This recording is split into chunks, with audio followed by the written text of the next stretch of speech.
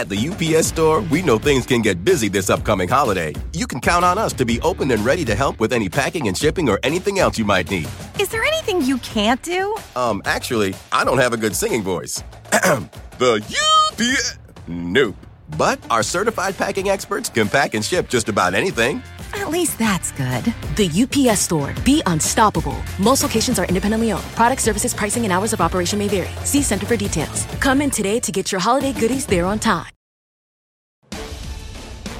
I'm Melissa Lee, and this is Fast Money. Tonight's trader lineup: Tim Seymour, Steve Grasso, Bonawyn Eison, and Mike Coe. Tonight on Fast, we're breaking out the fancy silverware, serving up a pre-Thanksgiving Day feast of the companies trying to bring some holiday cheer to your doorstep. But will they be able to deliver? Plus, a work-from-home takeout Target, the big headline that sent shares of Slack surging today. And later, an under-the-radar way to get in on the Bitcoin boom. You'll hear from the CEO of MicroStrategy, how they are cashing in on the crypto craze. And stick around for a special bonus hour of Fast. We're answering all your burning trading questions. Tweet us at CNBC Fast Money. We just might answer them on the air. But first, we start off with a countdown to Christmas. Only 29 days to go, and shoppers and retailers are gearing up for the official kickoff to the holiday shopping season this Friday. The retail ETF, the XRT, already filled with Christmas cheer, rallying more than 20% since the start of November. So we thought tonight we'd ask the question: what is the best Black Friday buy? Lululemon, Macy's, Target, or Ulta Beauty? Tim, I'll kick it off with you. You got the Yule log going in the background. Yeah, it's the holidays. I thought I'd light a fire here in my office just to keep warm. And, when you think about those four names, I mean, Macy's has had such a remarkable run over the last 3 weeks. It's hard to say that this is something you want to jump in here, except for the fact that I think there's both technical and fundamentals. The fundamentals are that actually, if you just looked at those numbers that they reported, 40% of sales are coming from digital, 7 million new digital customers that have come into Macy's through the online doors over the last couple quarters, and the fact that there's a better margin profile, there's a much better inventory management profile, and it's a company that its best days may be behind it, but its worst days, I think, are behind it. And a 28% short interest has a lot to do with this move. And if you look at the CDS and you look at the credit guys, who often, when we talk about some of these more beleaguered, especially retail plays, the bonds and the credit story has been telling you the story. And that story over the last 3 weeks is that you've seen some tightening of the Macy's credit. The balance sheet has certainly been bolstered. And I think free cash flow, which was not expected in the third quarter, is actually expected again into the fourth quarter. So I like Macy's here. I think the Ulta story is one where beauty comes back, but maybe not quite as much. And I think if you had a look at department stores over specialty retail right now, department stores are kind of still in the thunder, even though they're broken. I'm gonna jump ahead, because Ulta was not any of you guys' top pick for the holiday shopping season. I'm wondering why. I mean, Bonawyn, everybody's on Zoom calls. You got to have, I mean, maybe not you in particular, but lipstick and concealer and blush and all that stuff to get ready for all these the video conferences. I mean, maybe no judgments if it is, in fact, you. But you didn't like Ulta as your top pick.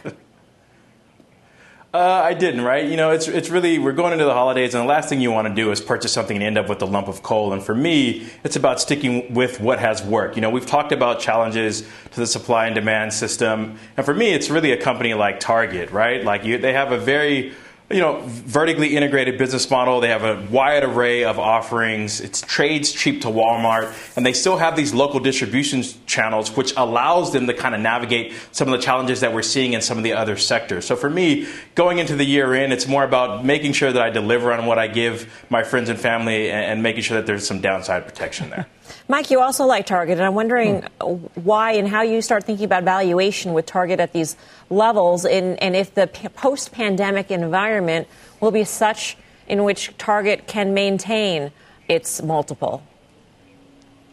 Yeah, so both you and Bonawyn actually hit on two things that I think really are relevant for Target. So one, Target trading at a discount to Walmart. One of the reasons Walmart is trading at that lofty valuation is they are actually trying to figure out the digital landscape. And I think what we're beginning to see is that recognized brands, respected brands, brands that are considered to be safe, are going to be ones that can actually transition to the digital landscape. I think Target is probably going to follow on Walmart's sort of success in that area. Amazon's not going to be the only player. And although it is trading at a slightly higher multiple than it has historically, just take a look at how it's priced relative to the rest of the market at a little over 20 times earnings. We're sort of right there with the S&P, but we have that potential. Now, what you were referring to, I think, is the fact that obviously some names like Target have been bolstered by a rush to buy sort of the needed goods, and Target obviously has been an important supplier of those. But Target and Walmart both have also been making a transition into the grocery space. Now, this isn't to say that I don't like Ulta or Lulu. I do like Lulu, by the way. Macy's, I think, is kind of a binary situation. Tim was kind of hitting on this, but it is a more speculative one. I don't think they're completely out of the woods. I think that they are somewhat out of the woods. And obviously, even though it's had this big spike, there's still material upside in Macy's if they do manage to pull it off. But that's really the big question still. And as far as Lulu is concerned, here's an interesting case because I think they are becoming a lifestyle brand as well as an exceptional product brand. And if you're trying to figure out how big a company like that can become, companies that I would look to as examples might include things like Nike. So I still think there's a lot of upside potentially in Lulu as well. But Target is my pick, backstopped by the valuation relative to the market. Now, I know that Grouse is all dressed up on the top, but I know on the bottom he loves the sweatpants because I saw it the other day. You stood up in front of your camera, Grasso, and you gave it away. You're wearing gray sweatpants. Today you're wearing a vest on top. Yeah. Why wouldn't you like a Lulu? Are you wearing sweatpants today? Well, first of all, to clarify, I'm wearing green pants with Christmas trees on them today. So that's clearing that up. But yes, I do like Lulu. But I said it the other night. The way I'm looking at this is through the prism of whoever did well this year is not going to do well next year. Whoever didn't do well this year is going to do well in the next quarter or so. Because of what Tim laid out. Macy's, Tim laid out a great fundamental story on Macy's. All they have to do is be better than expectations. So the way I look at this, Macy's down 34% for the year, but up 90% in November. Ulta up 10% for the year and actually up 43% for November. Target up 40% for the year and up 20%. So you see the pattern there that if you did well, it's very hard to replicate it come 2021. I love Target, love Lulu. Lulu doubled its addressable market, offering stuff for men as well. But the problem is, in order to do well in 2021, you've got to do better than you did in 2020. The bar is extremely low for Macy's. Tim said the short interest, all of this tailwind for names that didn't perform this year that will in the next quarter. So that's almost like a dogs of retail kind of theory. You take the dogs this year and they'll be top performers next year. Tim, do you buy into that sort of mentality?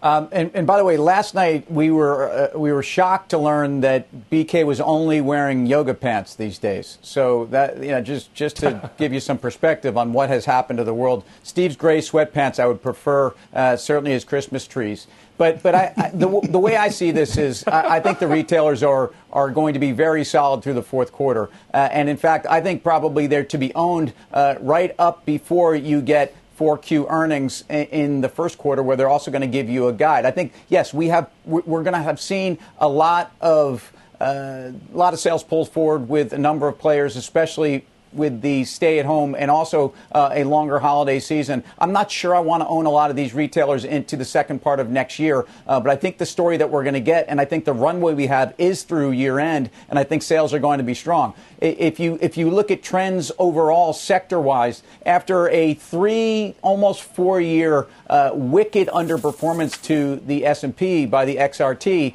over the last 14 months or 15 months, it's outperformed by about 20. We talked about the extreme outperformance in November, but even if you took out November, retail has started to turn the tide, and I think a lot of this has been these companies that have changed from being brick and mortar and obviously big box stores that had to adjust to a digital environment. They're doing that. And in fact, in the same way that Amazon is maybe no longer the same tech play outside of AWS, I think a lot of these retailers will be thought of the same way. It's a long way of saying I think you actually have a continued recovery in retail. Yeah, and we should be clear that the XRT, and Mike, we touched on this in Options Action last Friday, which I know everybody out there watched.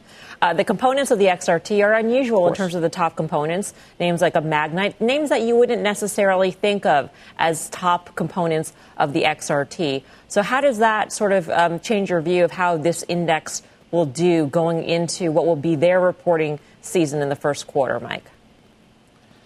Yeah, I mean, I think that's a great point, right? Because when we take a look, whether it's exchange-traded products or indices, most of the ones that people commonly think of tend to be market cap weighted. And what that means is the largest and most well-known companies are going to be the biggest representation as constituents of those particular products. But in XRT, that actually isn't the case. You have a really broad way. You actually have a lot of auto retailing in there, for example. And actually, those are the kinds of things that I think are increasingly problematic. Big ticket items, if you start to see some, basically continued weakness out of consumers in some of those areas where they might be stretched. One of the reasons I like Target is because they do sell staples. They do sell the things that people need to buy, and they will continue to need to. That actually creates basically some form of a floor. But when you take a look at XRT and the more discretionary stuff, that's the area that I get a little bit more concerned. Things like Lulu, the sort of upper end area, they might be a little bit more immune in my view. All right. Well, one hot item this holiday season, video game consoles. But good luck finding one. Our Josh Lipton joins us now with the details. Hey, Josh. So, Melissa, the biggest console launch ever. That is how Sony is describing the launch of its new PlayStation 5 console. Now, we don't have hard numbers from the company detailing what that means exactly, but presumably, analysts say, that means they shipped more than they did in Q4 2013, the last time they launched a new console. That number, remember, 4.2 million. And Sony now says more inventory will be coming before the end of the year. However, it's no secret that it hasn't been easy to find these new consoles from Sony or Microsoft, which launched the new Xbox Series X and S. In fact, a Microsoft executive recently suggested that its new consoles will be supply constrained into next year. So why this shortage? Well, IDC's Lewis Ward says demand is way, way up as more people all over the world are now looking for in-home entertainment due to the pandemic. Also, he notes that the companies do usually limit volume, at least early on. That's because margins are thin due to new pricey components. That changes over time, of course, as component prices drop and volume then picks up. So who's going to win this war? At least in the near term, Lewis Ward tells us that he's going to place his bet on Sony. He forecasts Sony to sell 5 million PS5 consoles by the end of the year. For Microsoft, he estimates 3.7 million Xbox Series X and S consoles. Back to you all. All right, Josh, thanks. Josh Lipton. Bono, and I'm not sure if you're in the market for a console or not, but what is the trade? We've known that video games have been hot during this pandemic. Yeah, I mean, that's a great point. I mean, I remember back when I was a kid and played these regularly and I could never get them or waiting in these extremely long lines. So I don't really think that's much of a change. But when I'm looking at the competitive landscape and looking at the space, right, I still think that investors continue to want to demand growth. And for that reason, I'm taking a look at Take-Two. I realize it trades at about 30 times next year's price to earnings, which is rich vis-a-vis the space. But if you look at the revenue growth and the free cash flow that company spits off, I think that multiple is well justified. And that's kind of how I'm looking in terms of, one of the participants that can win out in that space. Yeah. Grasso, where do you go? So I like the Take-Two because Take-Two is actually right at resistance levels. It actually looks like it's going to break through that 175, 180 level. Electronic Arts has rolled over. And if you look at ATVI, that has rolled over as well. I'm all talking technicals here. So even though kids are clamoring around for their Xbox or their PlayStation, that we used to play this with NVIDIA because you wanted to have that gaming chip, or you would say, let's play it through Microsoft. But I think both of those names are getting hit with that rotation out of growth and into value. But if you're going to play the gaming, I think we just stick and make it easy. And I'll go, hand up with Bono wins Take-Two. Yeah, Mike, you have been in the market for some of these consoles for your own kids, and you haven't found them, have you? So it's really interesting that you mention it because the PlayStation 5 that I finally got my hands on was delivered about 45 minutes ago. I happened to order it through Walmart.com. I spent weeks. I have to tell you, Mike, don't you think your children are watching this show and now you've just blown the surprise for them? You're giving it away. First of all, for himself. It's for Mike. It's for Mike, not his kids. No. Steve, actually, there is something I'm getting for myself, too. The RTX 3090, that is the latest sort of series. That's the upper end of the latest series of GPUs that are coming from NVIDIA is actually in the machine that I did order for myself. So, and that has been also very hard to come by. So, there is very high demand for that. I know that there's high demand for Xbox. I'm bullish on Sony as a result. I like the Take-Two trade. I will tell you, though, that what concerns me on this list of stocks is probably GameStop. And the reason that GameStop concerns me is because when you take a look at the way this is, it's all digital delivery for the content that all these machines are going to run. So whether you want the hardware that NVIDIA represents, whether you want the newest Microsoft Xbox, whether you want the newest Sony PlayStation, the question is that on the content side, if you're creating the content, great. If you're distributing the content and GameStop's in that business, that's going to be a more difficult situation because we're going to be getting it digitally. Right. Tim, just quickly, do you have any Christmas surprises you like to blow on national TV? Seriously, look, Mike, what we do in my house is there are some presents that come from Santa and some presents that come from Mom and Dad. Make sure they know this one is from Mom and Dad. Otherwise, you've just spoiled Santa Claus for not only your kids, but possibly the entire country that's watching right now. Very disappointing, Mike. Stock trading and parenting but tips. if you want a gaming play. Yep. Yeah. If you want a gaming play, just really quickly, the best gaming company in the world is the one that owns 40% of Fortnite and Epic Games. It's Tencent. They're the biggest gaming incubator. They, by far, are the most influential gaming company in the world, and you get a lot of exposure to Chinese social, which I realize has also been dangerous at times. But Tencent, to me, is the call. We got to get some breaking news out of D.C. Kayla Tausche's got the story. Kayla. Melissa, the Biden transition said today that it expects to announce members of the economic team this time next week. But multiple sources are now telling me and CNBC's Brian Schwartz who is on that short list and for what roles. We are told by multiple sources that TIAA President and CEO Roger Ferguson is currently under consideration for Director of the National Economic Council. Ferguson has said he will retire at the end of March 2021, further fueling speculation about his intentions to join this administration. Number two, former Amex CEO and Chairman Ken Chenault is also being considered for what is described as a top economic role that was not immediately clear to either my sources or the sources that Brian Schwartz spoke to, but a very notable name to be added to this list. And finally, Gary Gensler, the former head of the top commodities organization here in Washington, former assistant Treasury Secretary under President Clinton, and former Goldman Sachs executive Gary Gensler, who's advising the transition on regulatory policy, is under close consideration for Deputy Treasury Secretary. Previously, just a few weeks ago, he had been talked about potentially as SEC chairman, but now sources say he is being most closely looked at for Deputy Treasury Secretary. Now, Melissa, these names are notable for a few reasons. Number one, they all have experience working on Wall Street. Gensler, as I mentioned, formerly worked at Goldman Sachs.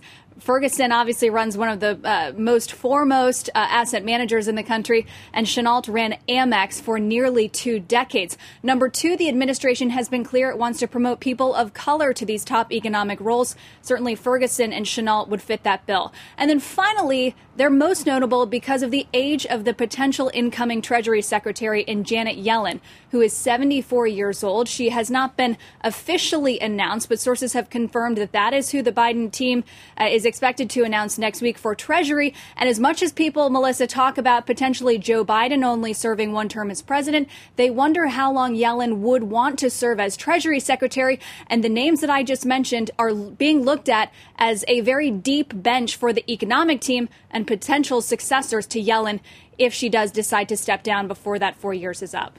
All right, Kayla, thank you. Kayla Tausche with some interesting names there. Roger Ferguson, of course, floated as a potential Treasury Secretary pick, but before Janet Yellen was named. Gary Gensler sort of sticks out to me, Mike Coe. He is known for cracking down on Wall Street banks during his tenure.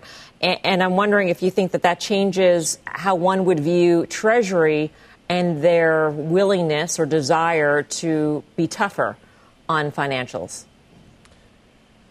I have to say, I'm not really terribly concerned about that going into this new administration. For one thing, financials really, relative to a lot of other sectors since basically the credit crisis, in my view, have been significant laggards. And I think they've priced in a lot of sort of that type of pressure already. If anything, I'm probably a better buyer there.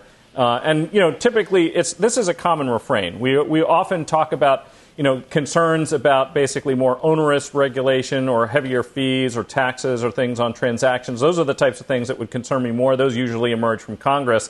I'm not terribly concerned, though, I have to say. I'm still a net buyer of financials here. You know, it's interesting because Gensler actually taught a course at MIT about Bitcoin and blockchain and is viewed as very friendly to that industry, to cryptocurrency. So that's sort of another interesting layer to this whole thing.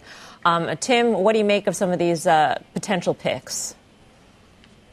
Look, ultimately, I think the U.S. Treasury should be in charge of our currency, and therefore, if they can figure out a solution on digital currency that allows the government to be in charge of the flow of currency, I think we're going to have it, and that's just my view on all this. I think, the most important news of this week outside of vaccine news was Janet Yellen, and so the fact that we have a Treasury Secretary who has been a Fed chairman, has thought to provide more support for the economy during periods of stress, and comes out of a period of innovation where maybe even the Fed arguably has stepped way too far. I mean, you can make an argument that right now we're merging the Treasury and the Federal Reserve.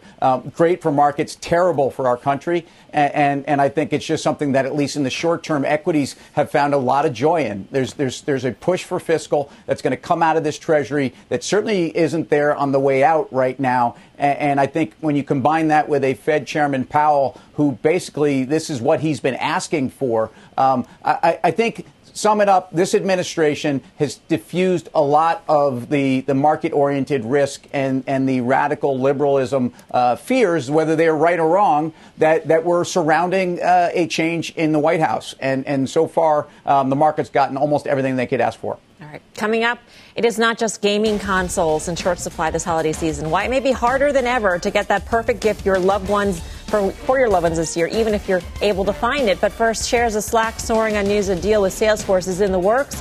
What that means in big tech's battle to own the work from home space, that is coming up after the short break.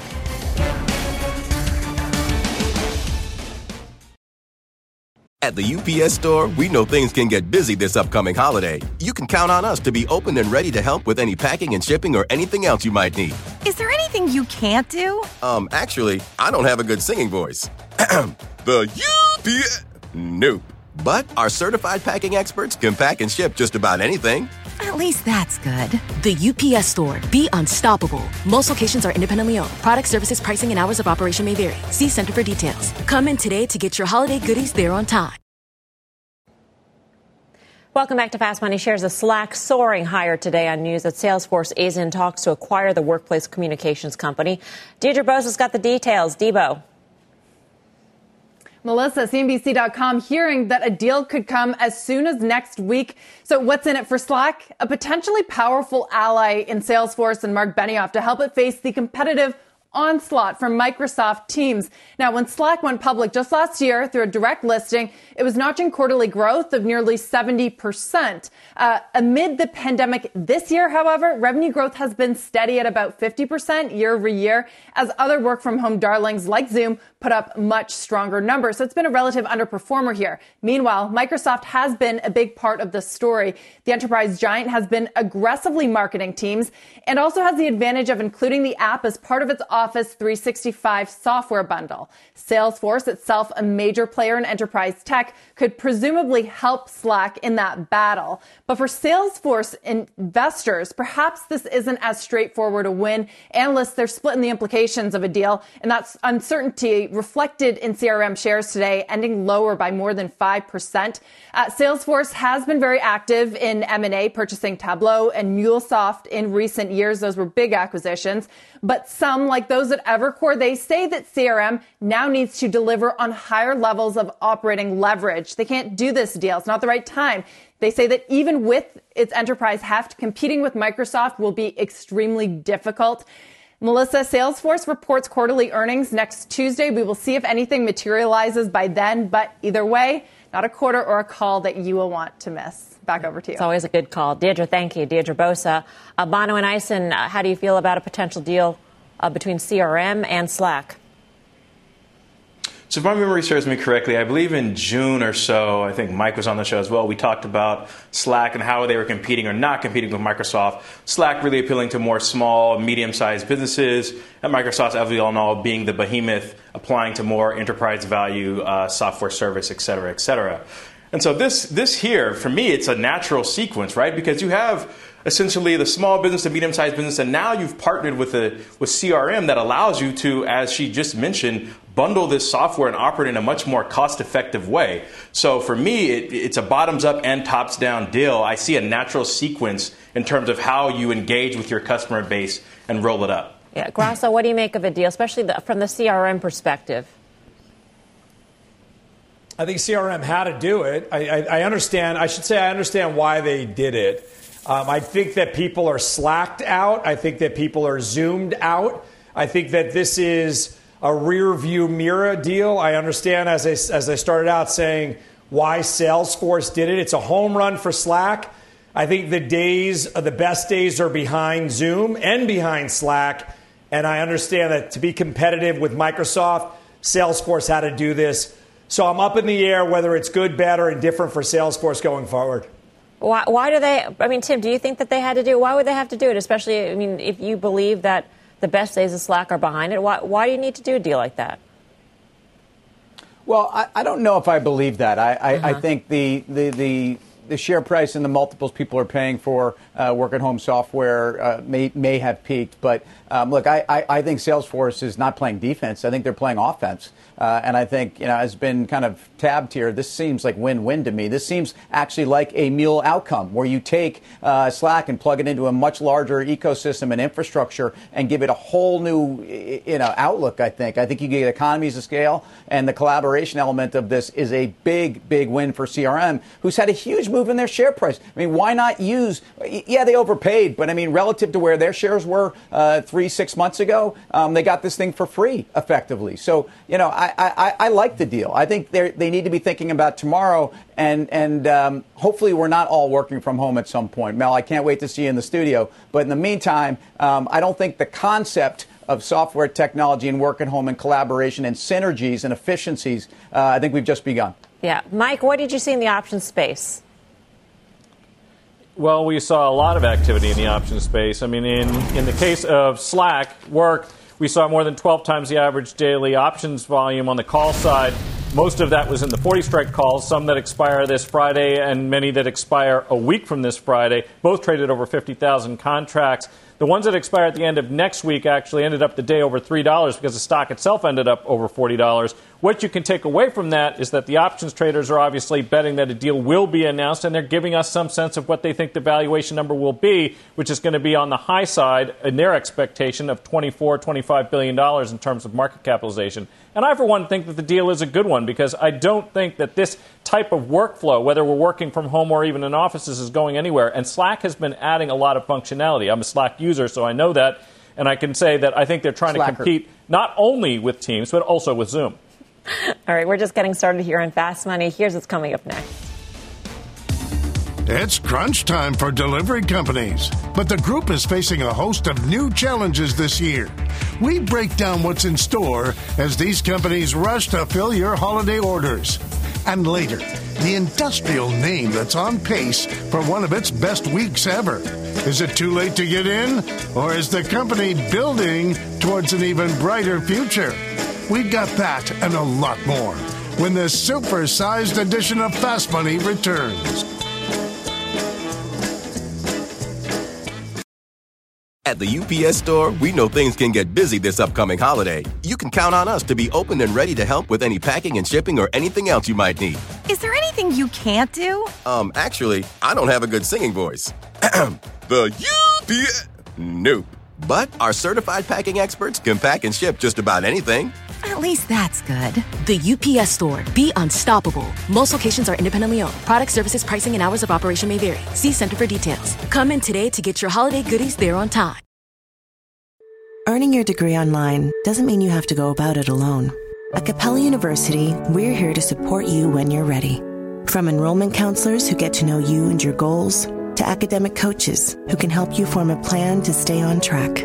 We care about your success and are dedicated to helping you pursue your goals. Going back to school is a big step, but having support at every step of your academic journey can make a big difference. Imagine your future differently at capella.edu. Welcome back to Fast Money. The holiday season is officially underway, but a surge of homebound Americans turning to e-commerce for gift shopping might spell trouble for the transports. Frank Holland's got the story. Hey, Frank. Hey there, Melissa. You know, the holiday peak from Black Friday to New Year's Day is traditionally not really a great time for the stocks of carriers like UPS and FedEx, despite the boom in business, especially in recent years as e-commerce grows. For example, last year, both really underperforming the broader market. Transport's also facing the headwind of a trucker shortage. The U.S. will end this year with an estimated 200,000 fewer drivers due to the pandemic, closing training schools, delaying the licensing of drivers, and leading many older drivers into retirement. Now, that may not seem like a lot with nearly 4 million drivers here in the U.S., but demand for trucking, it more than doubled last month. And major trucking companies, they have all warned about rising rates and difficulty in hiring and retaining drivers in their most recent earnings. The CEO of Werner Enterprises, a trucker for Walmart, says it's already impacting product availability for all of us and raising the cost for retailers. Well, I think if the driver shortage persists, it's one of the impacts on inventory levels at stores, and it's one of the impacts on what ultimately drives rates. And demand for delivery vans and tractor trailers also spiking as companies go to the used market for supply. FedEx and UPS, they've been clear to us. They say that shortage is not directly impacting them. But both companies are facing the challenge of an avalanche of less profitable residential e-commerce and the impact on their margins. Melissa, back over to you. Frank, thank you. Frank Holland. You would think that they would be the most wonderful time of year for these players, Tim. But in the past, we have seen shipping delays really impact stocks because of the massive disappointment. I mean, if Mike didn't get that game console about an hour ago now, and that happened on a widespread basis across America, that could be an issue for UPS or FedEx. Yeah, I hope he did, because he's now not only destroyed the Santa Claus concept, but he better walk in the door with that thing. And if you think about what happened to FedEx and UPS last year, yeah, it was a big issue, and there was huge bottlenecks that they couldn't work through. I think the performance of those stocks, though, and it was really the previous two holiday seasons were more a function of cyclicality of the economy and where they were leading indicators. But look, what we've learned from UPS and FedEx is that they've actually mastered the essentially the B2C and as opposed to the B2B side, which seemed to be higher margin. But again, what FedEx is doing on integrating Ground and Express and some of those synergies and actually using the entire system and doing things we didn't think they were going to do is part of that story. I'm long FedEx. I stay long. Transports have outperformed the S&P by 15 to 20% since July. So for those people that think it's time to take profits, I don't think we're through that yet. Yeah, Bonawyn, what do you think? I mean, I think, Tina, simply there really isn't another alternative, right? So, yeah, clearly you might see some cost pressure in the interim, but I really think these companies have done a good job. This isn't a new phenomenon now, right? We've been in this lockdown situation. The advances that they've been able to make on the logistic front have already kind of transpired. So I really don't think this is much of a headwind in terms of share price. And again, I reiterate, there really isn't another alternative. This is a reason why I did mention names like Target and Walmart, Amazon, et cetera, that do have local distribution and have kind of gotten in front of this holiday rush scenario. But I think you've seen all these companies kind of prep for this and get ahead of the curve. All right, coming up. Getting a little nervous about the breakneck rise in Bitcoin. We'll talk to the CEO of a company that could present a different way to play the crypto craze. That's up next. And don't forget, there's an extra hour of Fast Money coming up at 6 p.m. If you got questions for the traders, we want to hear them. Tweet us at CNBC Fast Money. We'll get you some answers. Fast Money's back in 2.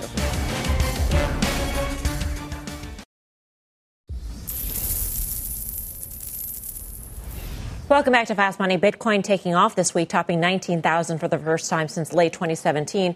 For more on what is behind the move, where it goes from here, let's bring in Michael Saylor, CEO of MicroStrategy. Michael, great to have you with us. Thanks for having me. We had you on because you're the CEO of a software company who decided to invest your cash into Bitcoin. And I'm wondering how you came about that decision. Were you thinking we've got a lot of cash because our business generates a lot of cash?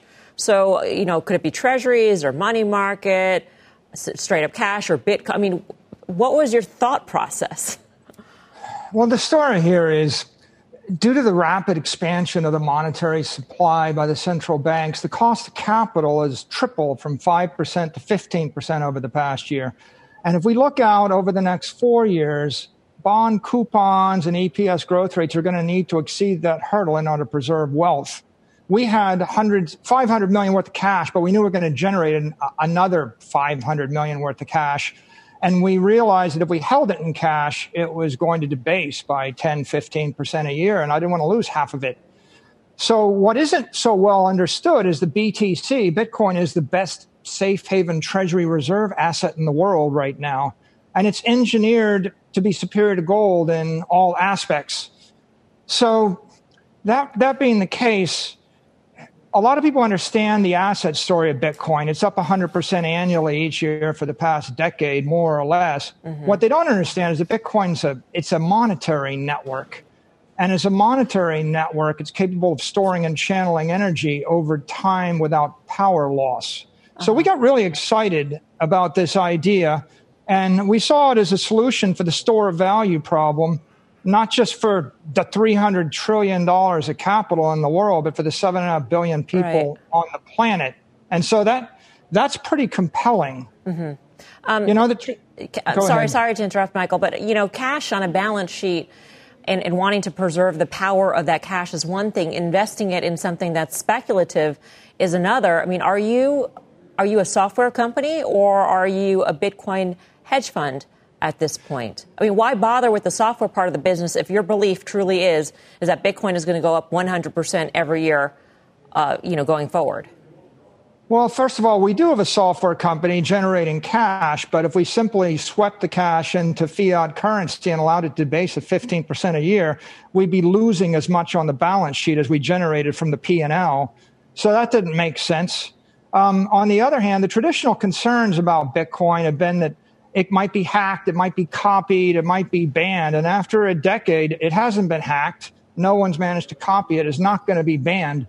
So although people look at it as being volatile, it's volatile maybe in the first decade. The next decade going forward, it doesn't look like it's going to be that volatile. It actually looks like it's emerging as the primary treasury reserve asset for people that are looking for some way to avoid the great monetary inflation. How do you view, the size of your Bitcoin position relative to the size of your business? And is there a point at which, even just for portfolio management purposes, you trim your Bitcoin position in order to be conservative? I mean, your enterprise value is, $2.4 billion or so? I'm not sure what your Bitcoin position is. You initially invested $400 million or so back in August, and that position's got to be enormous by now. Well, look, we love the enterprise business intelligence business, and we want to be in it, but we don't want to decapitalize the company by drawing our treasury to zero, and we don't want to allow our treasury to be debased by 10 or 20% a year either. So we had to do something. I think that as investors start to understand the Bitcoin story, they're going to migrate their capital on the Bitcoin network, and that's going to create a virtuous cycle of adoption, followed by price appreciation, followed by value accretion, followed by technology integration from companies like, you see Square and PayPal. It'll be Apple and Google shortly. That's going to drive more adoption. And that means that you really want to plug your company into the Bitcoin monetary network, right? It's probably the biggest thing that's happened over the past decade. It's going to be bigger than the FANG stocks. It's going to be bigger than Apple, Amazon, Facebook, the social networks. And it's the ideal time to plug into it because 99% of the investors don't understand what I just said. And with $350 billion of monetary energy in the Bitcoin network, it's all but unstoppable at this point. Last quick question, Michael, and this is a simple, straightforward. Are you a software company or are you a Bitcoin fund? Our P&L is a software company, and we sell the world's best enterprise business intelligence software. Okay. Our balance sheet is no longer invested in dollars. Our balance sheet is invested in BTC because we believe that's the best treasury reserve asset we could choose in the world. Got it. Michael, thank you so much for your time. Great speaking with you. Thank you. Fascinating story. Michael Saylor of MicroStrategy. Tim, this stock is up 84% in 3 months. I will ask you, from an investment standpoint, a person looking at this stock, do you see it as a Bitcoin fund or a software company? Oh, boy. He couldn't answer the question. How can I? I think you have a case here where the argument in favor of Bitcoin is one where we're seeing a lot of institutional players come on board and actually make it such that the market and the support under this level of Bitcoin is high, right? There's a lot of people that are looking to buy the next pullback. So I think in general, he said two things. He one said that the Federal Reserve and central banks around the world have created financial, essentially obliteration, at least oppression, and that you have nothing else to do. They pushed you out the risk curve. Boy, he's gone out the risk curve. While he's laughing right now, my guess is that's not what a lot of his investors and shareholders thought was going on at the company. He's been very successful. What am I to say? They're probably all very happy right now. There's probably a whole new class of investor in shares of MSTR at this point, Grasso. And I'll go to you because at one point in time you invested in Overstock, and not quite the same story, but Overstock, obviously an online goods seller, but also was involved in the crypto space. And for that reason, you like that stock. For this reason, do you like, or would you like, or consider MicroStrategy? Yeah, I think you would, and that's exactly right. I didn't buy Overstock for its e-commerce angle. I bought it for the Bitcoin and setting up the exchanges, and that was what attracted me to that. That's what should attract people to this name as well. There's two things that get in the way of Bitcoin: regulation and ignorance, and they both go hand in hand.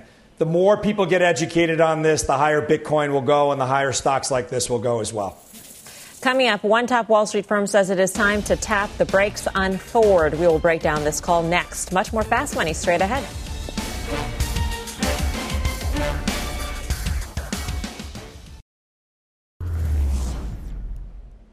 Welcome back to Fast Money. Check out shares of Ford dropping nearly 4% today. Morgan Stanley's Adam Jonas downgrading the stock to an equal weight, saying the company's EV strategy isn't as clear as those for competitors like GM. While Ford has unveiled electric models for its F-150 pickup and Mustang, Jonas is less impressed by its decision to continue offering hybrids. You can read more on that right now on our website, cnbc.com/pro. But in the meantime, Mike, let's trade it. Do you like this call? Do you agree with it? Yeah, well, obviously, the move towards electronic vehicles, and General Motors seems to have mapped out a pretty good one, is obviously critical, and I think that's going to affect the multiple. But, of course, we also have to think about the near-term bottom line. When it comes to Ford, what is the biggest source for their bottom line? It's their biggest selling vehicle. It is the country's biggest selling vehicle. That's the F-150. A new one has been rolled out for 2021, and I think that's going to tell the near-term story. So I think, actually, if people are worried about the electric vehicle market, what you can do is you can buy this thing at a relatively cheap valuation versus some others in the industry, and I think that they will catch up eventually. Yeah. Bonawyn, it seems that Morgan Stanley prefers GM over Ford. Do you? Yeah, I mean, in the short term, certainly, right? All the hysteria and we've talked about re-rating and valuations around, these EVs, it really is what's there. And when you don't have that, when the competitive landscape is shifting and shaping, really, I think it's pretty cut and dry, and they laid it out pretty well in their research report. They've got to have a strategy. I think they've done a good job of addressing some of the weakness in Europe, but I think EV really needs to be the focal point, and until it is, I think they'll continue to lag. It's funny, Tim, we were just talking about this yesterday on Fast Money, and you're disagreeing with who was down on Ford. Who could it have been? Mr. Nathan. Dan was down on Ford. Dan. Here we are. Yeah. What'd you make of Adam Jonas's call? Look, Adam has always been, he's a friend of the show. He's always been very thoughtful. And this is a relative value call. They went from overweight to I think, just market perform on Ford. So let's be clear. They're not negative.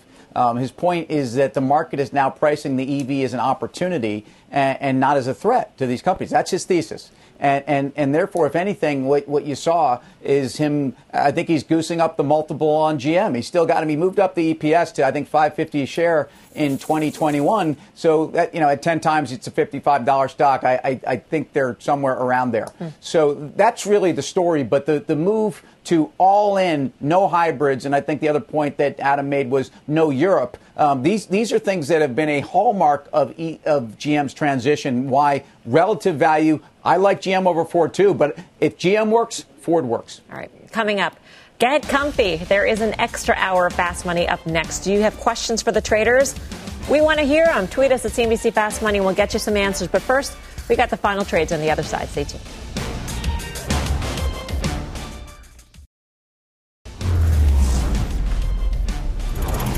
It is time for the final trade. Let's go around the horn. Tim. Yeah, Mel, we're working up an appetite for tomorrow. By the way, parents, get your kids away from the TV because in the second hour, Mike might try to ruin the Tooth Fairy and the Easter Bunny. Final trade, Morgan Stanley. Triple threat. Grasso. Virgin Galactic. These are the days why I own this stock. Up 9%, going much higher from here. Virgin Galactic. Bono and Eisen. First Solar, I've been constructive on it for a while. I would watch that 97 level, see if it gets through that previous high. If not, take some profits. Mike Coe. You know, by the way, Mike and Steve have fireplaces, real ones with no fires, and Tim's got a fake fire in his computer. It's very ironic. Mike Coe, your final trade. Yeah, the anti-IPO was a disappointment for Baba. I think that's an opportunity for investors. This thing is trading probably 5 turns cheaper to EBITDA versus something like Amazon with 40% better EBITDA growth. I think Baba is the play. All right, that does it for us this hour of Fast Money. But wait, we've got a special bonus hour coming up. Still time to send in your questions, so please do so. Tweet us at CNBC Fast Money. We'll get them answered right after this break. Stay tuned.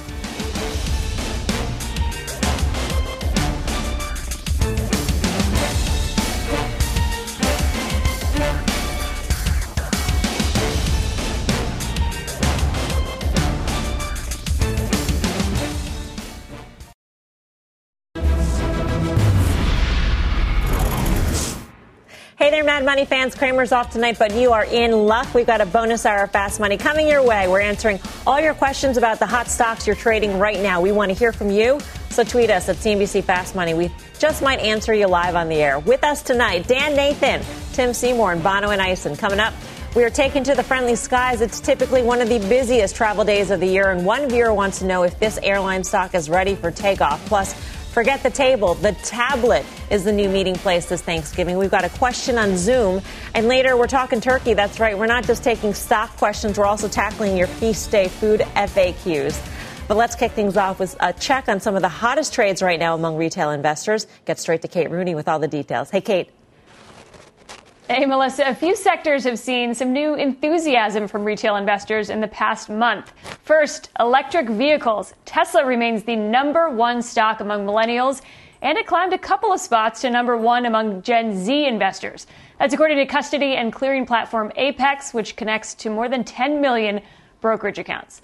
NIO, another EV company, was the most traded stock among Apex's platform in November. It rose to number 4 among younger generation's top holdings.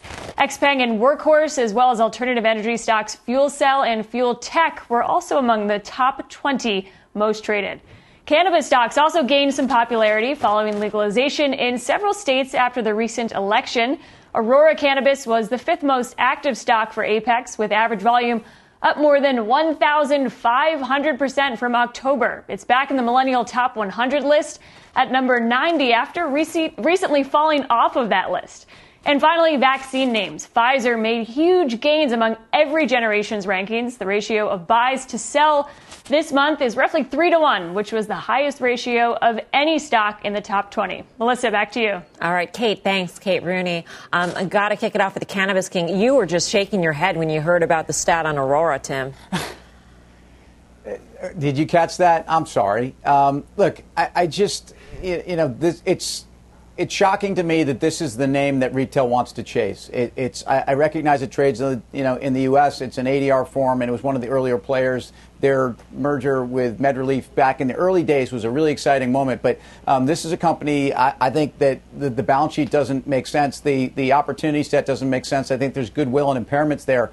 It's a trade. And if that's the case, and we know retail's in for a big trade, there's been a big trade in some of the Canadian LPs. But in terms of the fundamentals, this is something that scares me. And the cannabis space is a place where a lot of people really, we've talked about do your homework, understand what you invest in. And I'm not sure that that's what's going on here with Aurora. But I could do much better to recommend other names, and we'll save that for another show. But that was a legit head shake. Do you, Dan, like anything that the retail trader is trading right now? Well, I mean, listen, it's pure momentum. You could throw Bitcoin in there too, right? Yeah. And, Bitcoin has what? A $370 billion market cap. That would be what? The 6th, 7th, 8th largest stock in the S&P 500 if it were a stock. So right now, what I see is some of these recent IPOs have gone absolutely crazy. Have you seen Palantir in the last 2 months? It's gone from 10 to almost 30 or something like that. That was a stock that IPO'd just 2 months ago. There's just a lot of those sorts of names. It just seems to be a big FOMO trade right here on the stuff that retail traders feel like can be pushed around right now. What does that tell you about the market, Bonawyn? I mean, if you see this reach for all this momentum for the high flyers right now at a time when the markets themselves are at record highs. We just had Dow 30K this week. Yeah, I mean, you hit the nail on the head. I mean, and it's really bearing itself out in the valuations. I mean, Dan mentioned momentum trading. That's really the way you've got to play the market right now. That and thematic plays and overlays. You've seen it with the proliferation of ETFs across various sectors. And so what's happening is people aren't doing their research or their due diligence, as Tim mentioned. And they're saying, listen, I just want exposure to this overall trend. I think that we're going to trend higher. I'm going to put a certain level in. And what I'm hoping is that the retail investor is putting in stops and certain trigger levels that they're willing to get in and out of positions. But you hit the nail on the head. Trading positions, not long-term investment positions. All right, let's help the people out there. Kate just mentioned the high interest in EV stocks, so that leads us right to our first question tonight. Questions in regards to Tesla. How do you feel that stock is structured to do now that it's going to join the S&P? Thank you. Can you imagine, Tim, that Tesla is up more than 40% since November 16th, the day of the announcement of its S&P inclusion, and traders bought and sold an average of $26 billion in Tesla shares per session for the past 5 days? Look, I can't imagine, and I've seen this before. Our audience knows I've not been constructive on Tesla for a long time, and those that have been the Momo retail players or the real fundamental bottom-up investors have had a great ride here. The waiting and the passive money chasing, but the concept and the catalyst as a moment that would also then see fresh momentum for the stock, very clear. And we've seen that with the stock, whether it was a stock split, a 4-to-1 that meant nothing in terms of adding both fundamental or even intrinsic value. It didn't matter, right? So it never seems to matter with Tesla. Good for the people that have been long. And I think in terms of the EV story, we spent a lot of time talking about it. If anything, the bright spotlight on EV, and whether it's NIO or the GM Fords, has meant they all go higher, not that people are terribly worried about the competitive threat. I mean, Bono, when you're mentioning thematic investing, if you wanted to invest in this theme, Tesla is the whale. The other EV players are much smaller in terms of market cap, and in terms of percent of business for a GM or a Ford, that's much smaller as well. Is this the only way? It's not the only way, but I mean, clearly it's the prevailing way. And I, too, have to raise my hand and say, listen, I haven't been on board. Clearly, I just haven't seen what everybody else, or seemingly everybody else, has seen.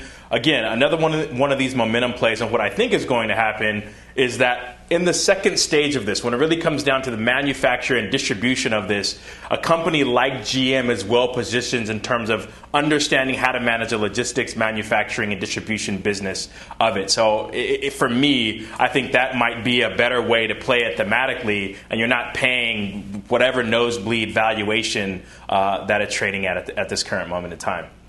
Let's get to our next question. It is about the biggest company in the world by market cap. Elijah wants to know about Apple. Hey, so I have a quick question about Apple. About last week or 2 weeks ago, I believe Apple had hit a low at $108 a share, and I'm wondering, as of right now, do you think that it will hit that low again for me to buy those shares up at 108, or do you think it's pretty much leveled out at the 113 to 115 level that it is now? Special shout out to Elijah, because I think he also sent in a question for Options Action. So he's like a serial question asker, which is great. We love to hear from you guys. Dan, do you have an answer for Elijah? I do. I'm going to leave the door open for Elijah here. Listen, here's the thing. You know, putting a point in time at a price on a stock like this is really a tough call here. But I will tell you this. If you just look at this chart and you look at this wedge that's forming from the September 2nd high up at 138, you look at the September low, it was about 103. You see that we're making this little bit of a triangle. The tension is building. This stock is going to break one way or the other. Now, we won't get earnings for a bit. We know that they've had three different different lines of phones released September, October, November. Investors were disappointed in their fiscal Q4 results when they reported at the end of October.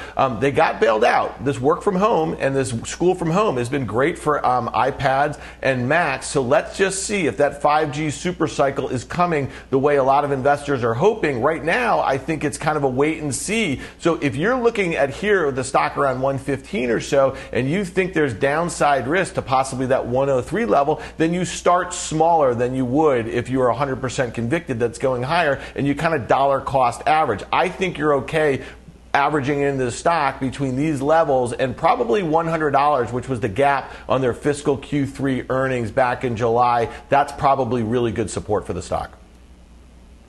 Yeah, I do too. And the Big E, Elijah. Mel, you remember the Big E, Elvin Hayes, right? He was one of your favorite basketball players, sure. I know.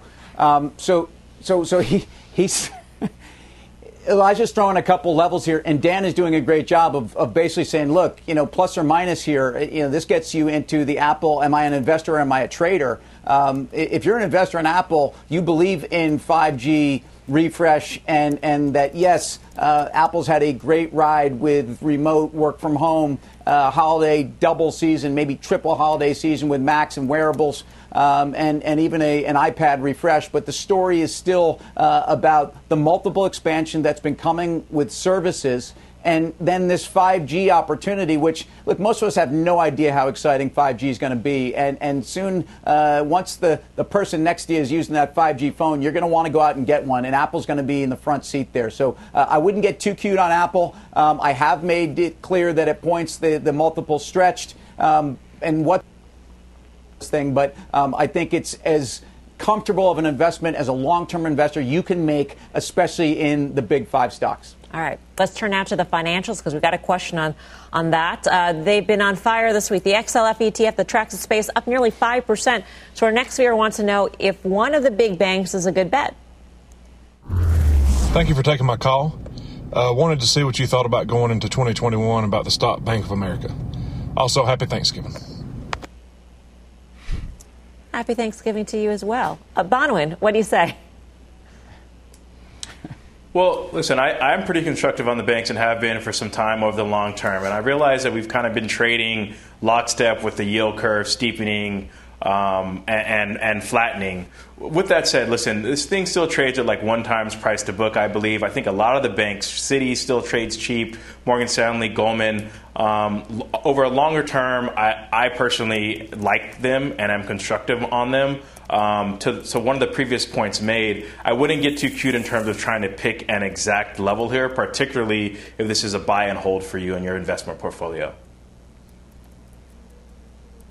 Yeah, so I'd take a crack at this one here. I was actually not particularly constructive on banks all year, and I kind of changed my tune coming out of the summer, especially as we start thinking about how investors position for a new year, how they position for a real recovery on the back of vaccines for this virus. And my thought was, not even with rates going higher, that the banks will start to reflect or they'll play a little bit of catch up. They're doing that right now. Bank of America, in particular, to me, it broke that downtrend that has been in place since the February highs, but specifically that June and then again the summer high here. I think you probably get an opportunity to buy this thing a little bit lower, maybe 27.5 or so, but I do not see this stock above $35. If you do the math here, for them to get back to peak earnings, it's going to take them a couple years. This stock is going to be expensive in the low to mid 30s. Tim may have a slightly different stance because I know he's long it, but to me, I think that this is a bit of a trading vehicle, and if you can buy it when it comes back into that breakout level and really kind of bide time until we get to mid-2021, because that's what I think where you're going to want to own these stocks. Your quick 2 cents, Tim? 2 cents, why Dan's a good trader is I think he noticed some changes and that he changed some of his view. I just think that the yield curve will continue to steepen. My quick treasury lesson is there's so much supply coming. I do think fiscal spending will push rates a little bit higher until the Fed decides enough. Yield curve's going higher. Banks, you stay with them. All right, we're just getting started here on a special edition of Fast Money. Still ahead, we've got a question on one of the hottest stocks of the year. Should you save some room for Zoom this Thanksgiving? But first, we're hitting the friendly skies on what is typically one of the busiest travel days of the year. Our own Phil LeBeau standing by at Chicago's O'Hare Airport. Phil, what's coming up? Melissa, it is steady, but not jam-packed as it usually is on the Wednesday before Thanksgiving. So what does this mean for the airlines and, more importantly, for airline investors, as those stocks have been moving higher recently? We'll talk about that when Fast Money returns.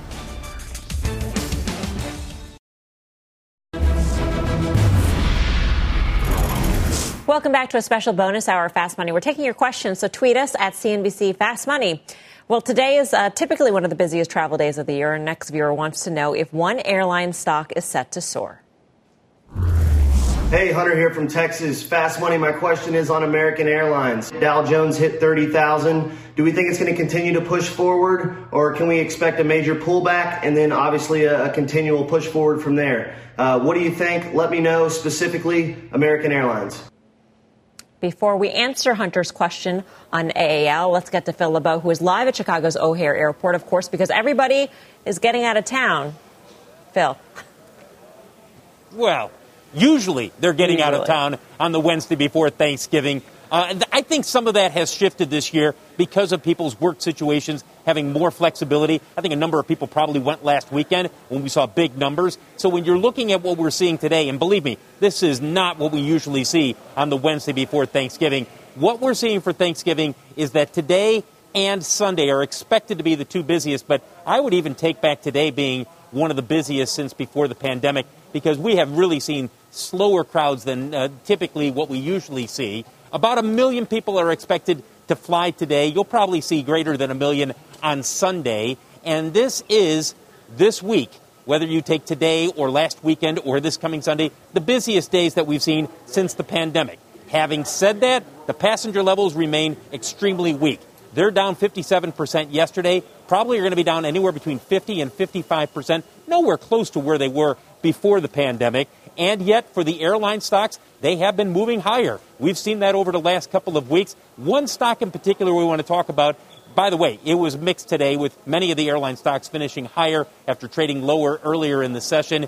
Delta Airlines worked out a deal with its pilots. They had a preliminary agreement. They have finalized it now in exchange for pay cuts. There will be no furloughs of pilots. That extends through 2022, so you've got some stability in terms of the pilots and that contract at Delta. But, Melissa, it is a little odd to be here on the Wednesday before Thanksgiving. I've been doing this for over 20 years.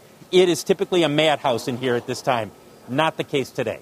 I'm still surprised that there are people out there traveling, Phil. Thank you. Phil LeBeau at Chicago's O'Hare Airport. Let's get back to Hunter's question on American Airlines here. Bonawyn, what do you think, especially given what Phil had said about, the number of people traveling and it's still not back to pre-pandemic levels, even on the busiest day? Yeah, so earlier in the show we talked about thematic plays and strategic thematic plays, right? And I think I understand why people are looking for the next big leverage beta play, reopening epicenter type of trade. What still gives me pause are two things. One, so right now you have a catalyst for travel, and we're still 50% under previous high capacity. And then business travel, which is going to continue to be suppressed, in my view. And if you really look at that balance sheet, $40 billion of debt really gives me pause. Layoffs, operating leverage notwithstanding, it's going to be a tough sledding in terms to really pass through earnings to shareholders when you've got that behemoth debt looming on your balance sheet. All right. Let's stick with the travel theme. Sunil has got a question about the reopening trade. There were a lot of people at the airport this past weekend for the Thanksgiving holiday. People want to get out. People want to travel. I want to have a travel play for 2021 since there's a lot of vaccines coming to market early next year. So, would you rather Carnival or Disney? Disney, we have theme parks, we have the cruises, and we have hotels. Carnival, a pure play on the cruise industry. So, which one would you rather own for 2021? A would you rather from our viewers. Tim, would you rather Carnival or Disney? I'm surprised you're letting that type of stepping out of line there on your show. So someone calls in and does their own. They would you rather. I mean, Grasso gets in trouble for this all the time. Anyway, I think you've got a case here on Carnival. What do I say all the time? Which is you make the most money when things go from terrible to just bad. So the move in Carnival over the last couple weeks, really off of lows of about actually 4 weeks ago, is 70%. The good news for the longer-term story here is if you looked at those third-quarter numbers, they weren't terrible. And, in fact, the EBITDA trends were decent. There was cash flow. There was ultimately a story. They raised almost $2 billion today to fortify a balance sheet in a high-yield market that at least has been relatively forgiving. But Disney. I mean, I'm long Disney. I'm not long Carnival. And I believe in the story of Disney. I believe in streaming. I believe in Disney Plus and over 100 million global subs there and the ability to begin to monetize in DTC. So I could talk for a lot more about Disney, but I think it's the better reopening trade. It's interesting you mentioned Carnival. I mean, Carnival just recently did that debt offering with no assets pledged. So non-collateralized debt they're selling in the market, and people are buying this. Dan, I'll throw that would you rather to you, Disney or CCL? Well, listen, I think Tim really laid it out very well why people were willing to kind of dip their toe in the water when Disney was just getting destroyed because of that diversification. If you look at Disney now, year over year, the stock is up, right? So it's basically incorporating that reopening trade in 2021 at this point. So to me, the easy money, if there was easy money to be made, has been kind of made in Disney right here, with Carnival down 60% from its 52-week highs, 70% from its 2018 highs. That's where you're going to get your bang for your buck at this moment, and especially if you think that these vaccines are coming hot in the first half of next year. So I think to your point about investors buying the debt without collateral against it, I mean, the equity should be a decent play, at least from a leverage standpoint, if you are optimistic about the reopening. So to me, I think you get more bang for your buck right here from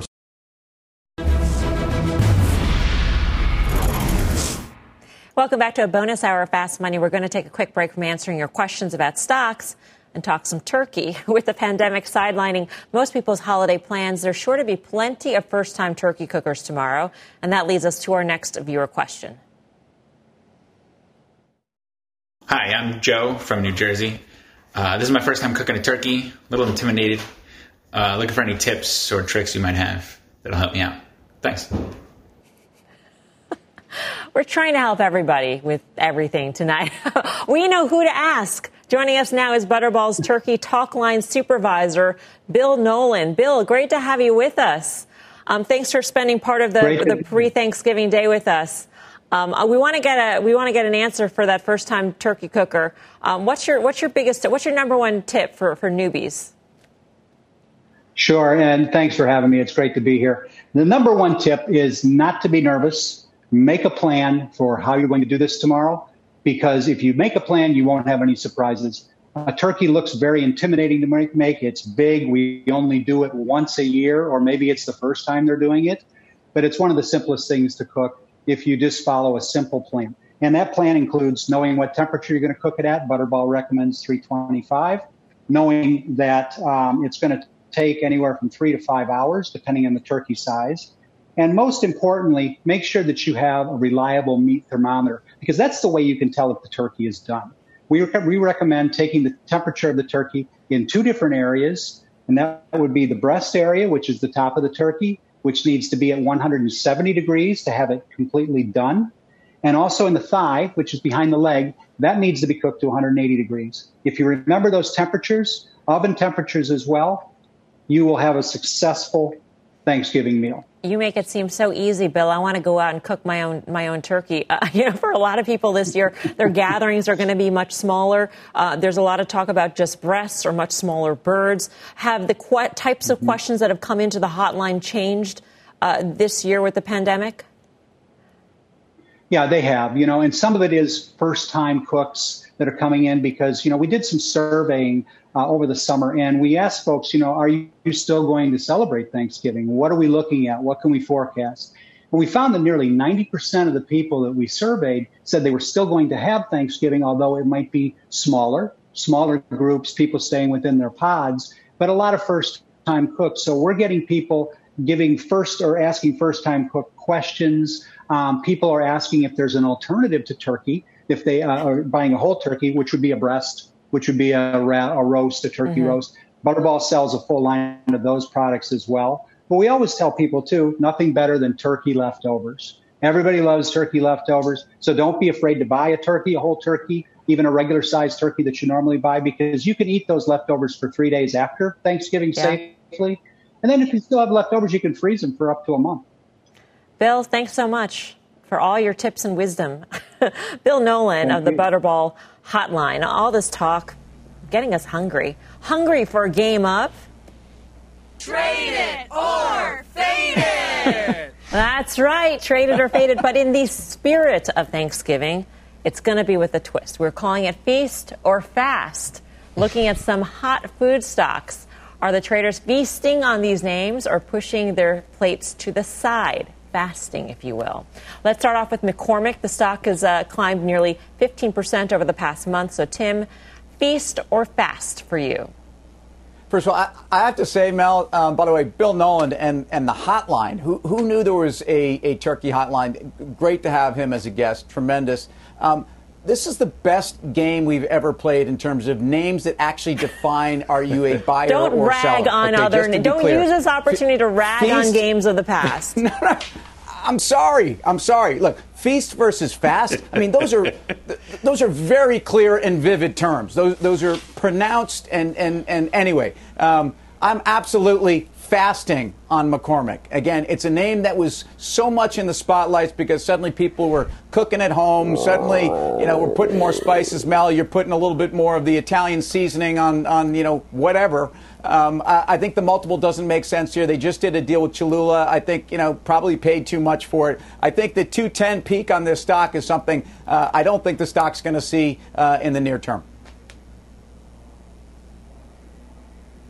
Yeah, I'm also fasting on this one, Mel, here for a lot of the reasons that Tim just mentioned. I think if you look at this chart, too, this thing is trading like one of those tech stocks that have cooled out since that September 2nd high. That's when it made an all-time high. It's down about 13% since then, trading at above 30 times. I will tell you, I love a good Texas Pete sauce, and I love the Cholula, depending upon what I'm eating. So I like that they're all in the same McCormick house, but I'm not sure you need to pay 32 times this year's earnings after the run this stock has had off of its lows this year. Cholula on a scramble, I think, is amazing. The best part about this game is the fast animation. So I hope it'll come up again because then we'll see it because the sound effect is amazing. All right, next up, for any non-meat eaters out there looking for a turkey alternative, Beyond Meat taking a big tumble over the last few months.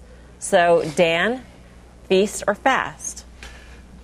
Yeah, this is a fast, and I'm kind of in the Guy Adami camp. It says something to do with Constitution, not the U.S. Constitution. It's Guy's fragile Constitution here. So I'm fasting on this one. Listen. Can we have to run the right animation? That was a feast sound. Yeah, that was a feast sound. Let's do the sound. There it is. Yeah. All right. I don't know. I might have told the producers something else, but I started thinking about Guy's Constitution with the Beyond Burger, and it's no good in my mind. All right, but listen, here's the thing. This stock over the last 4 or 5 months has had really good support at 120. I just feel like it's going to break. This is a $9 billion market cap company with a lot of competition. I know they've signed on a lot of big retailers and a lot of big restaurants. I'm just not certain that the valuation makes sense on this one. I'm fasting to make room for tomorrow, but I'm long-term a bit more constructive on the name. Listen, I think the McDonald's deal or lack thereof is a bit of a challenge here. But listen, I think this is a new wave. Speaking of thematic plays or secular trends, I buy into this. I just think there's a bit of a headwind in the short term, but I'm long-term constructive. There's no stock so far that's gotten a feast. Next up is Deere, D-E-E-R-E. Not a pure play food stock, but the farm equipment maker had solid earnings today. And listen to this crazy stat. Wheat prices up 22% since early August when they last reported earnings, driven by a big increase in people baking. So bullish for Deere's bottom line, the demand for ag equipment. So Bonawyn, is Deere a feast or a fast? I'm feasting. But this is certainly a trading position. Now, I've mentioned many times, I do not step in front of freight trains. This thing has been up and to the right relentlessly. I still think, given valuations of a lot of these reopening and value trades, you've got to have a quick stop. But in the short term, I'm feasting. I'll take seconds. Yeah, I mean, first of all, why wouldn't everything from here on out be a feast? Now that I've heard that sound effect, that is too good. I mean, that cracks me up. And who did that? I'd love to know who created the feast sound effect in New Jersey. They're very talented. John Deere is very talented. Commodity prices, ag is moving higher. This whole resource trade is also tied into ag. And remember, when there was a time when wheat was almost treated like a strategic asset in terms of what was going on with ag prices. We were talking food shortages. We're not going to get there again. But this trade still has legs. I am feasting on Deere. All right. Coming up. It is back to your stock questions. Is there no place like Zoom for the holidays? Find out if this work-from-home all-star will win Thanksgiving this year. Plus, we've got a cat question. No, not Caterpillar. We're not talking industrials. We'll tell you what we mean when this bonus hour Fast Money returns.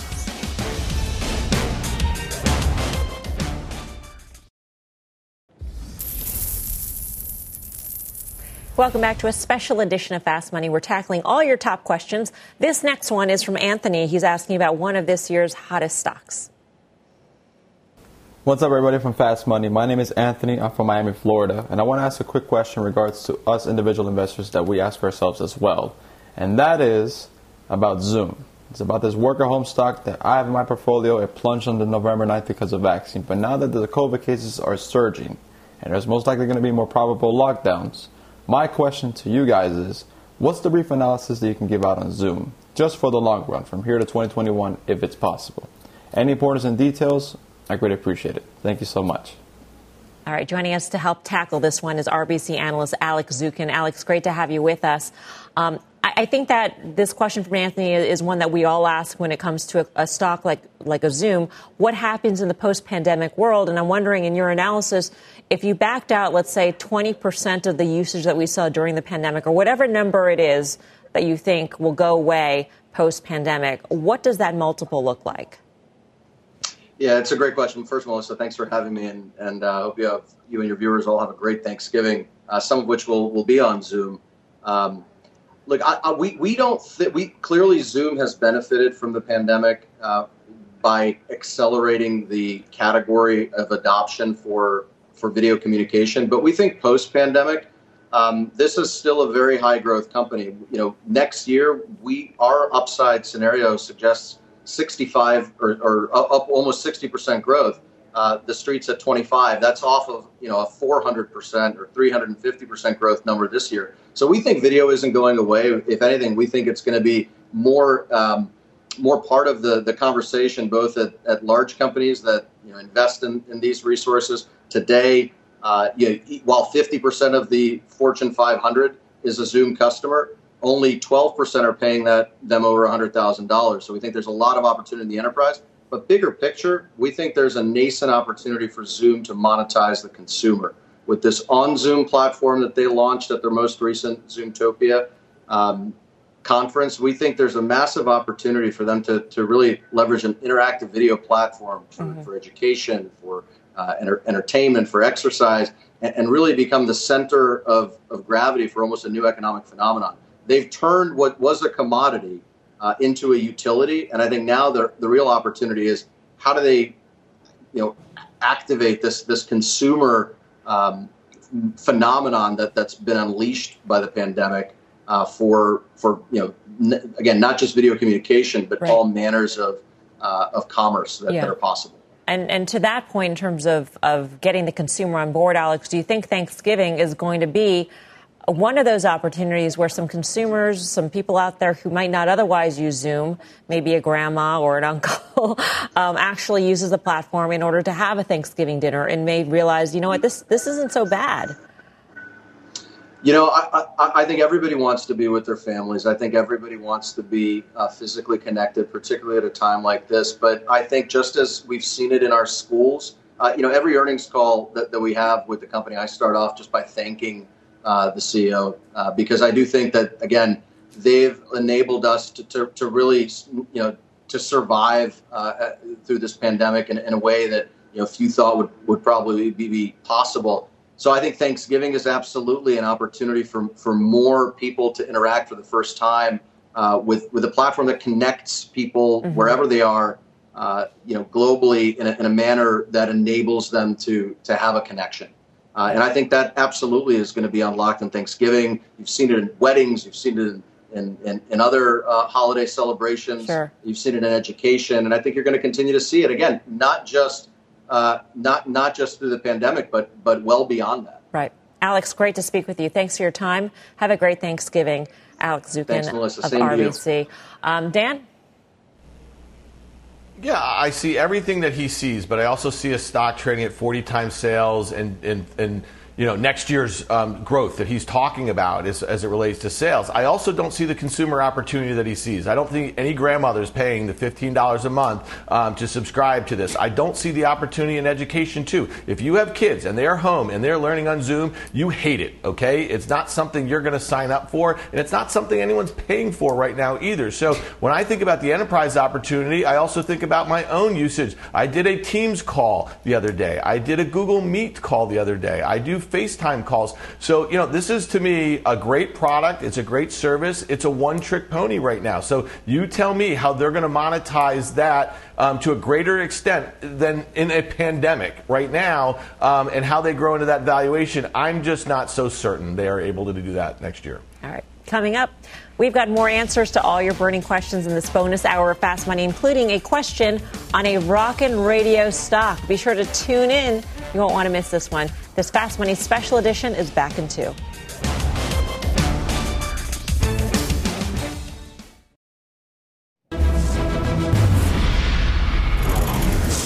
Welcome back to this bonus hour of Fast Money. We've got a few more viewer questions to answer. Next up, a question on a hot radio stock. Hey, my name is Ellen Marie Marsh, and I live in Jersey City, New Jersey. I've been an actress on Broadway for about 15 years, and now due to the industry shutdown, I have been pivoting my career, and I have been working more in creating and producing podcasts. I was wondering if SiriusXM would be a good investment at this time. Tim, what do you tell Ellen about Sirius? Ellen, first of all, sorry for what's gone on for a lot of people in the arts. It's been brutal, and good for you for thinking about this, because I think this is a great call. I think it's a great call for different reasons. Sirius has benefited. They've raised their sub-guidance 2 times in the last month or so. They had a very strong 3Q, free cash flow generation, capital return, and getting into the digital advertising space. So I like it.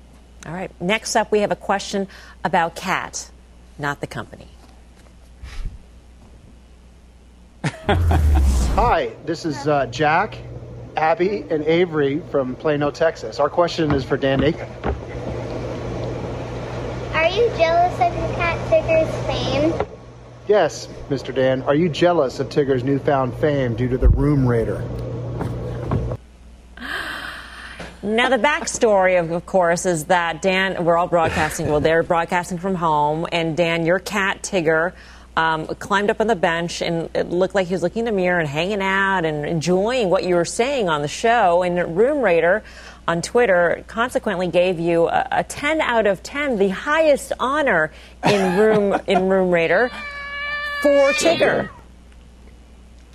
Truly an honor. Listen, I'm going to give all the credit to the cat and obviously the Fast Money program, but a shout out to my amazing nieces down there in Texas. Happy Thanksgiving to you guys and to all our viewers, and obviously to my main man Tigger, the cat. Somewhere there. Coming up, we are wrapping up the 3 biggest stories from this holiday shortened week, including a major milestone for the Dow. Stay tuned. We're back right after this.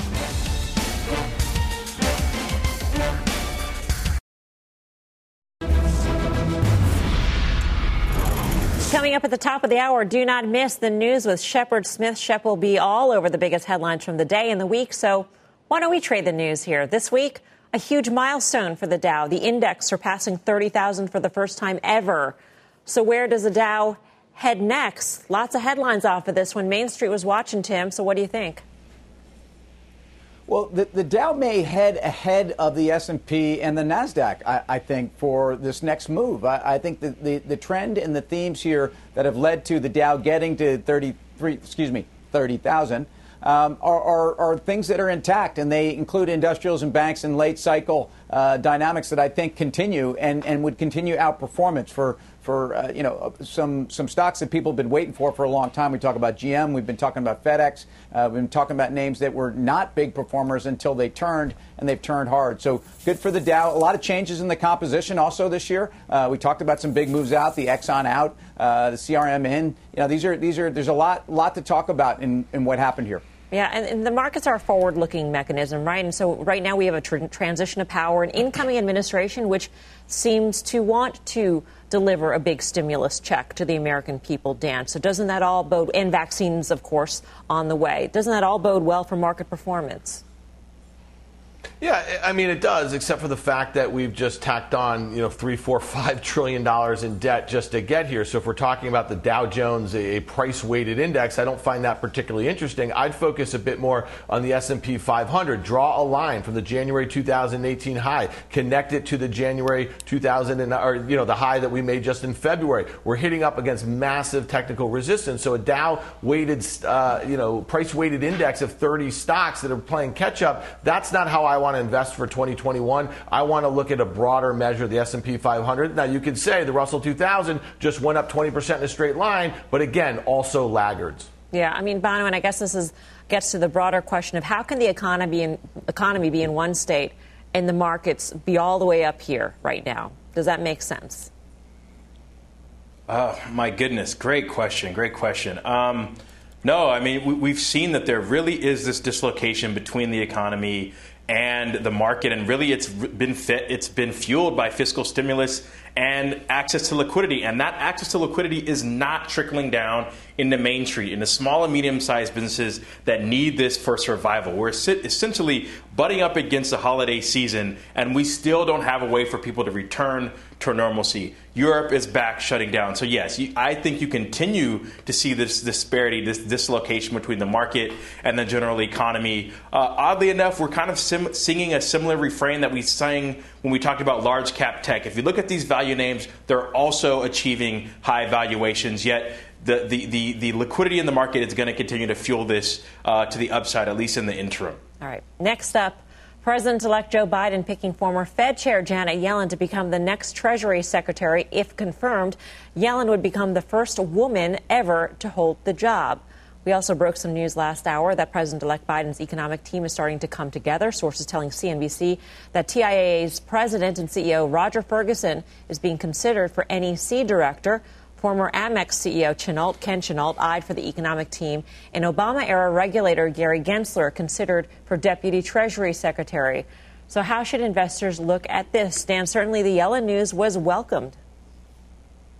Yeah, the Yellen news is, I think, really important, right? When we think about what hasn't happened, we haven't had the Treasury signed on with the White House and doing a deal with Congress for that fiscal stimulus policy. What has Fed Chair Powell wanted them to do? To get together and do that deal. He's saying that monetary stimulus can only do so much. So Fed Chair, or former Fed Chair Yellen, now at Treasury, let's say, in a few months, that's how you get that infrastructure. That's how you get that fiscal stimulus going. And that's how we kind of get that bridge, I guess, at least for consumers and small businesses until the other side of the vaccines. I mean, we could be entering an unprecedented era here of a coordination of fiscal and monetary stimulus with Janet Yellen heading the Treasury, Bonawyn, and that would be fantastic news for the economy, for the consumer.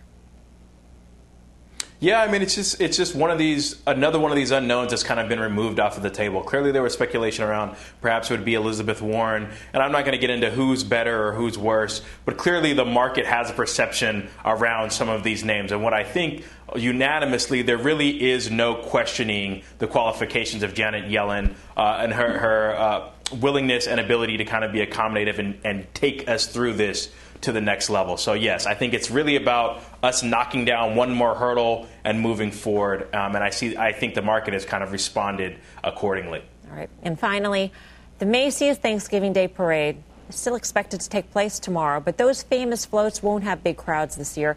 The pandemic forcing the annual holiday parade to be listed as a TV-only event. It used to go all the way up and down Manhattan, and this year it's confined to one block.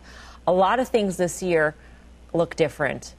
Macy's Day Parade is no exception. Tim, this goes to the notion that cases are spiking here, that lockdown restrictions are increasing across the country and maybe even around the world. If you take a look at Europe, So what does this signal to you for the markets? I think we're having problems with Tim's feed, so I'll go to Dan.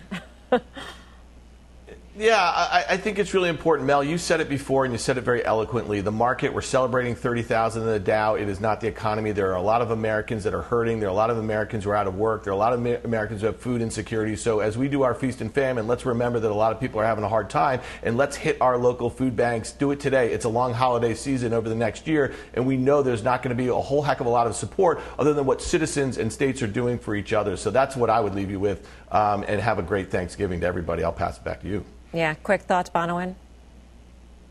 Not much to add there. I echo Dan's sentiments. Let's get out there and make a difference. Let's help those that need it.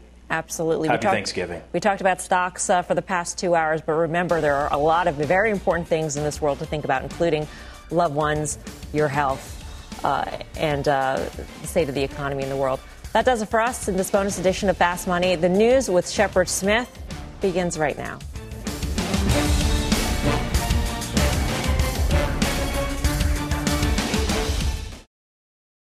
Imagine earning a degree that prepares you with real skills for the real world.